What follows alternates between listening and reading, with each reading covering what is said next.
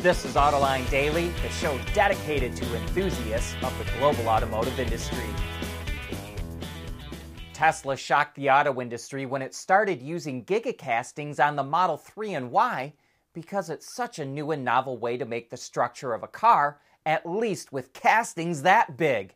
Several automakers have rushed in to copy the idea, including Geely, which is using them for the rear-end structure on the Zeekr 009 luxury van. Volvo, which is also part of Geely, is going to use them on a future EV platform. XPeng will use them on its upcoming G6 SUV. Cadillac is using them on the hand-built Celestiq, and Reuters reports that Toyota is exploring them. GM and Toyota are looking at using somewhat smaller castings to make it easier to repair cars after an accident. But no doubt, every automaker is studying large castings. Tesla says its front and rear Gigacastings eliminate 140 stampings, while Zeekr says they eliminate 800 spot welds. And that kind of manufacturing efficiency is way too big to ignore. Automakers don't want to go through another chip shortage ever again. And that's why Honda is forming a strategic alliance with the Taiwan Semiconductor Manufacturing Company, or TSMC, which is the largest chip manufacturer in the world. TSMC also introduced new software that will speed up chip production for automakers. Automotive chips take longer to make than chips for consumer products because they need to be more rugged. It's what you typically hear referred to as automotive grade. TSMC says the software allows automakers to design chips 2 years faster and let them use state-of-the-art chip-making technology. But it won't be available until 2025. How do you grow your business if you're Rolls-Royce? Not by making a bunch of more cars. You would lose your exclusivity. So instead, Rolls is going to expand its bespoke and coach build operations at its assembly plant in Goodwood, England. But by offering customers more opportunity to customize their cars, it's going to more than recoup that money. Customers pay a lot more for bespoke cars and custom coach work. At Schaeffler, we pioneer motion. Electrifying mobility, manufacturing smarter, reducing CO2 emissions, making energy production clean. Schaeffler pioneers motion to advance how the world moves.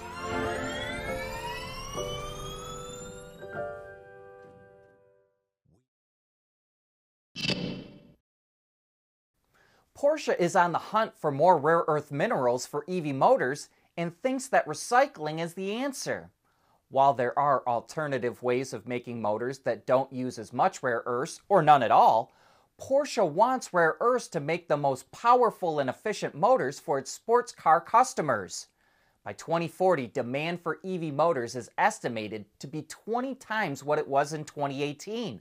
And the materials are also used in other products like wind turbines.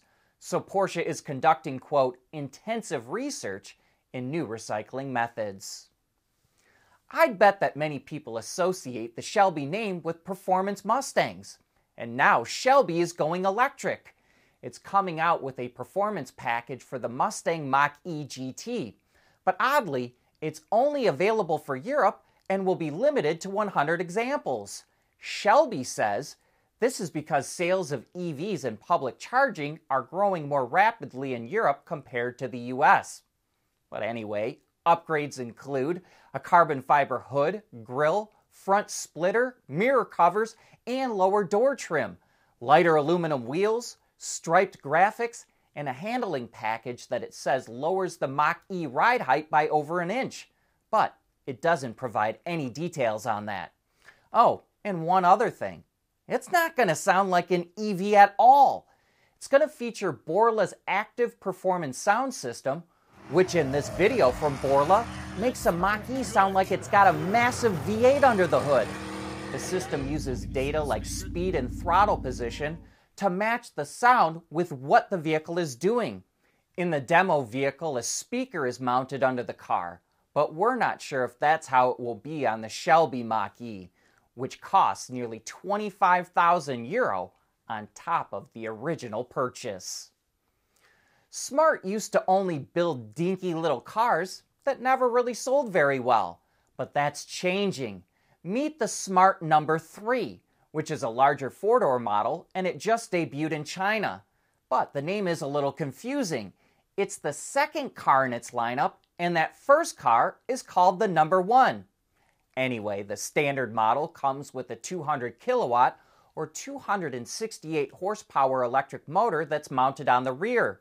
The Performance Barabbas version is 4-wheel drive and has a combined 315 kilowatts or 422 horsepower. It can move from 0 to 100 kilometers an hour in 3.6 seconds. It has a range between 500 and 540 kilometers or 310 to 335 miles based on the Chinese light-duty test cycle. As you may remember, Smart is now a joint venture between Mercedes and Geely. Mercedes handled all the design, while the car is based on Geely's SEA platform that's also used for the Lotus Electra, the Volvo EX90, and the Zeekr 001, among other vehicles. The number 3 launches in China in June with a starting price of $30,300, and it goes on sale in Europe early next year.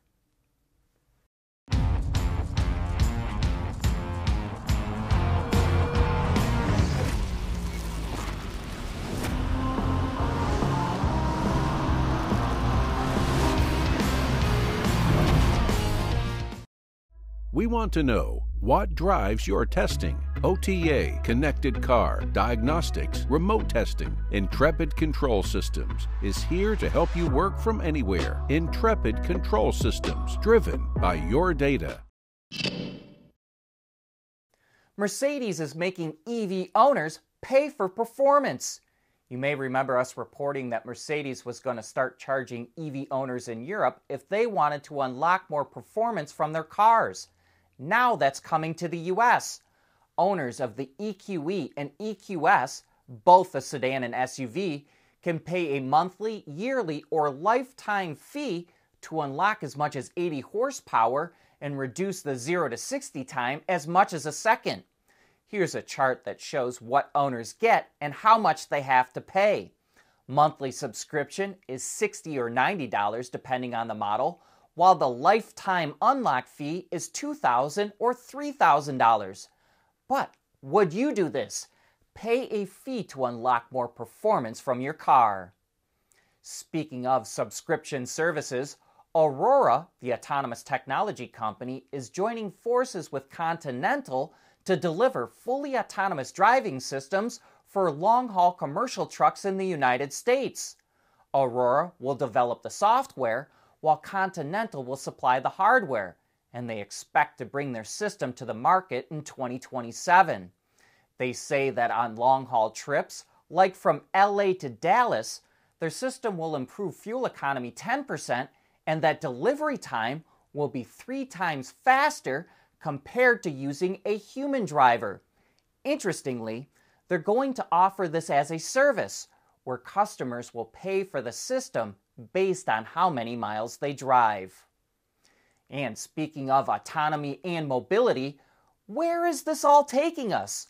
Are we on the verge of seeing the greatest change in how we move around since the first horseless carriages showed up over 120 years ago?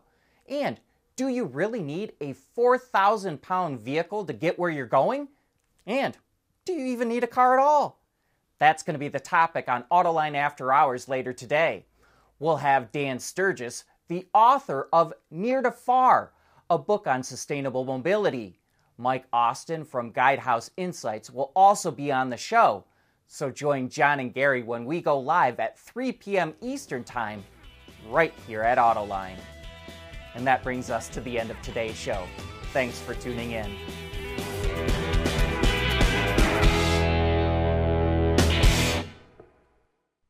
Autoline Daily is brought to you by Bridgestone, solutions for your journey.